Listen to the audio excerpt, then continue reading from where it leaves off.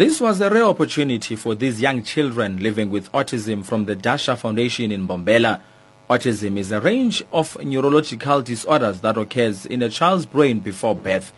Now, Mpumalanga has over 13,000 children with autism and only 38% have access to education.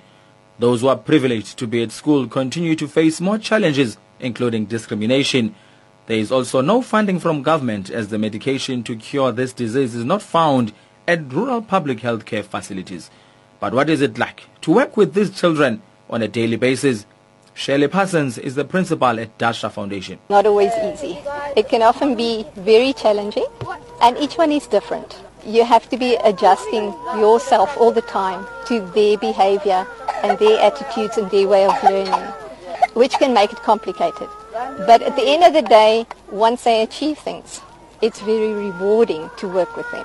It's in many ways a privilege to be able to work with them and to help them to achieve things like speech or even just a life skill.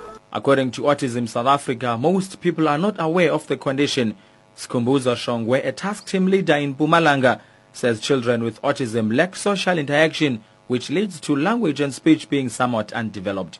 He outlines some of the other challenges they face. We don't have even a school for children with autism.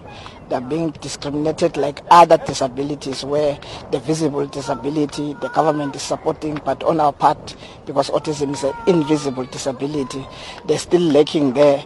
And we have over 13,000 children here in the province, only 38% that go to a formal school or in a stimulation center, so the rest are staying at home.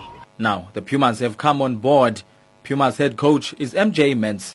Awesome, just giving back to the younger generation, and for us as professional players, it's always a great privilege to share our knowledge and our skills with the little ones, and good showing for us as well how blessed we are with all the talents we've got, and that we can play in this game with with normal conditions. Head coach MJ Ments says as part of their commitment to raise awareness, the children will form a guard of honor for the players during their match against Boland Cavaliers from Wellington in the Western Cape on Friday night.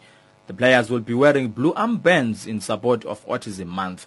I'm Abongile Dumako in Mbombela, Mpumalanga.